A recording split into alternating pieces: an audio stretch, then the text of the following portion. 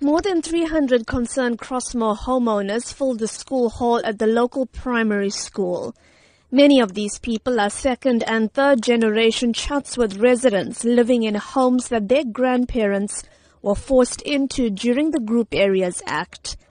They say that this is their home and that they do not want to feel threatened by land invaders. Since discovering the first attempts to put up a dwelling on March 20th, the community has set up a task team that manages concerns and contacts the relevant authorities to take action. Omi Naya heads up this team. She says the invaders have tried to start constructing in 6 confirmed spots in just 10 days.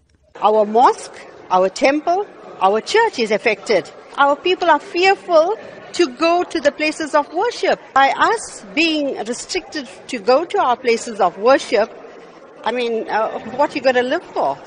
While the team acknowledges that the Land Invasion Unit, Metro Police and the SABC are working with them to monitor the area, they say they want active measures to be taken to make land invasion impossible. It is now the community who is going to cut grass, clean out bushes, cut trees.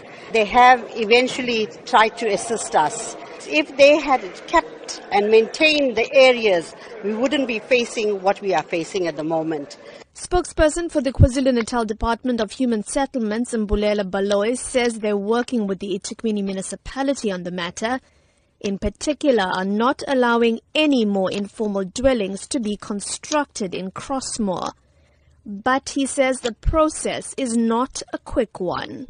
It has been happening for quite some time. Hence, we have decided that we have to be hands-on on the matter. We are also exploring legal avenues like going to the court to get an eviction order. But we are also in consultation with people who have invaded land because we have to make sure that we do respect the provisions of the Prevention of Illegal Eviction Act. Earlier this week, the municipality's head of Parks, Culture and Heritage, Tembing Khozi-Ngobo, told the SABC that the municipality's stance on land invasions was to act firmly and swiftly. But the residents of Crossmoor feel that this is simply not happening fast enough. I'm Minoshni Pillay in Durban.